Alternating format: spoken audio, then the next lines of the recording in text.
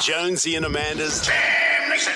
Interesting story here about Valentine's Day and this gift this woman has given her husband. I'd like to run it past you. She's put this on TikTok. She said, since everyone's sharing what they got their significant other for Valentine's Day, I thought I'd share mine. I got my husband this cute little box. I filled it with pictures of all the girls' photos he's been liking on Instagram. I hope he likes it. Right. And you can see she's got these little photos attached to toothpicks and she stuck them in the styrofoam. Interesting. I mean, the comments that people have made, it's over 4 million views now and 17,000 comments. Said, well, he did like the pictures. I'm sure he'll love that gift. He'll be so pleased. Another woman said, Mum, I'm going to need a bigger box for my husband's ones.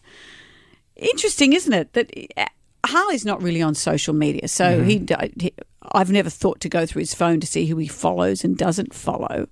He's an artist, so he occasionally paints women in the nude. When's he going to put clothes on again?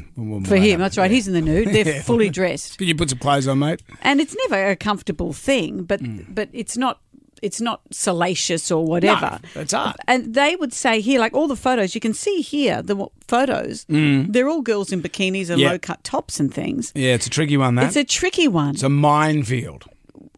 How would Helen feel if she went through your phone? Would she find that you liked these sorts of pictures? Because I when I was on Instagram, there was, there's a lot of people. Like my niece, for example, she's young, and there was one, she was going to some race day or something, and she was wearing this ridiculously short mini skirt. And I just commented underneath, I said, so will you be wearing pants today? Is it a pants-free day at the racetrack? And my daughter said, Dad, you can't comment. What are you doing? You can't comment. You can't like it and comment because you look like an old creep. And I said, well, what are you supposed to do? Or you get another one. You'll get someone that sits there and says this wonderful statement about being kind to everyone in the world and looking after the dolphins or whatever, and you go to like that comment. But as they've posted it, they're wearing some bikini. Have you noticed that as well? So girls will put this, and I agree with the sentiment, but you can't like the picture. You can't be seen to like the picture. Yeah. It's conflicting, isn't it? So what do you do? Do you like the picture? Well, I'm not on Instagram anymore. Is that the real reason you stopped going? No, I just don't like Instagram anymore. And I left it. It was all because of that stupid blue tick thing. And what I hated about it was because Jonesy and Amanda, we're still on that. That's got a blue tick.